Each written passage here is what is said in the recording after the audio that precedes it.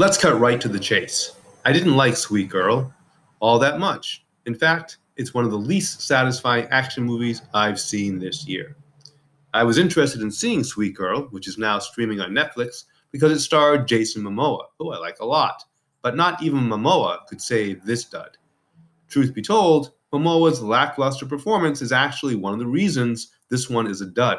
But the biggest reason this movie falters is it has a story that doesn't resonate, that comes off as weird at times, and that sports a major plot twist two-thirds of the way in that doesn't work at all. In Sweet Girl, Ray Cooper, played by Jason Momoa, is desperate to save his wife Amanda, played by Adria Arjona, who is losing her battle with cancer, all the while trying to care for his teenage daughter, Rachel, played by Isabella Merced.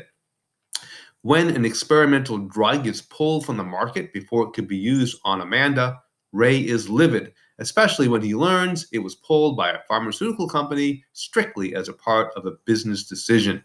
When Ray sees the CEO of the company on a TV news program, he calls in, and he threatens the CEO on the air as if his wife should die. Well, Amanda dies, and yep, Ray turned into a vigilante against the big drug companies.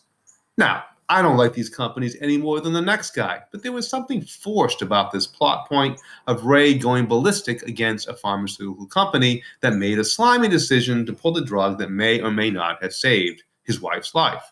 The way it was handled in the movie made Ray seem more of an unhinged nutcase than a vigilante with a reason to kill.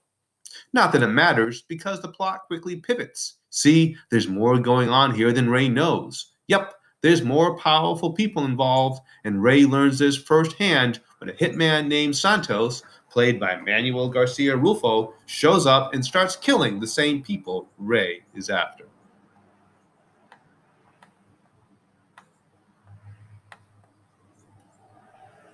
The rest of the movie follows Ray and his daughter Rachel as they seek answers while trying to stay ahead of a pair of FBI agents and the murderer Santos, until that is the big plot twist, which for me didn't work at all. It would have if Rachel's character had been developed more. As a result, Sweet Girl suffers from not being able to make up its mind over whether it is an action flick about Ray, about Rachel, or about both of them. As it stands, it doesn't do a good job with any of these options. As I said, I'm a fan of Jason Momoa. I enjoy him as Aquaman, and he was a memorable villain in the Sylvester Stallone actioner Bullet to the Head back in 2012.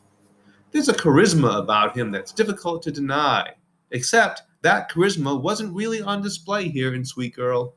Honestly, Momoa seemed so subdued here, it was almost as if he were sleepwalking through the role.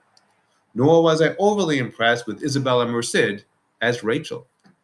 The best performance in the movie belongs to Manuel Garcia Rulfo as the unstoppable, cold-hearted assassin Santos. He's so unstoppable that the way the story chooses to finally stop him is laughable.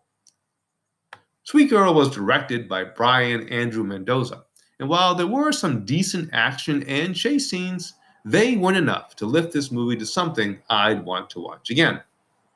Sweet Girl is nowhere near as good as the recent action movies Gunpowder Milkshake and Jolt. The biggest culprit is the screenplay by Greg Hurwitz and Philip Eisner. It couldn't figure out what story it wanted to tell. Was this Ray's story? Rachel's? And the one they eventually settle on seems to have been the wrong one. I mean, you have an action film starring Jason Momoa, and he's not around to finish this one off? That's a decision that just didn't work for me. And the other big problem the film has is when it decides to feature Rachel more as the action hero, it's simply not as believable.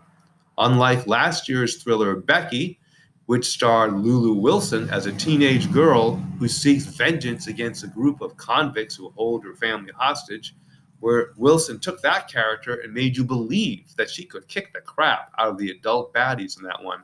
Here in Sweet Girl, there's simply not that same level of believability. As an action thriller, Sweet Girl simply doesn't satisfy.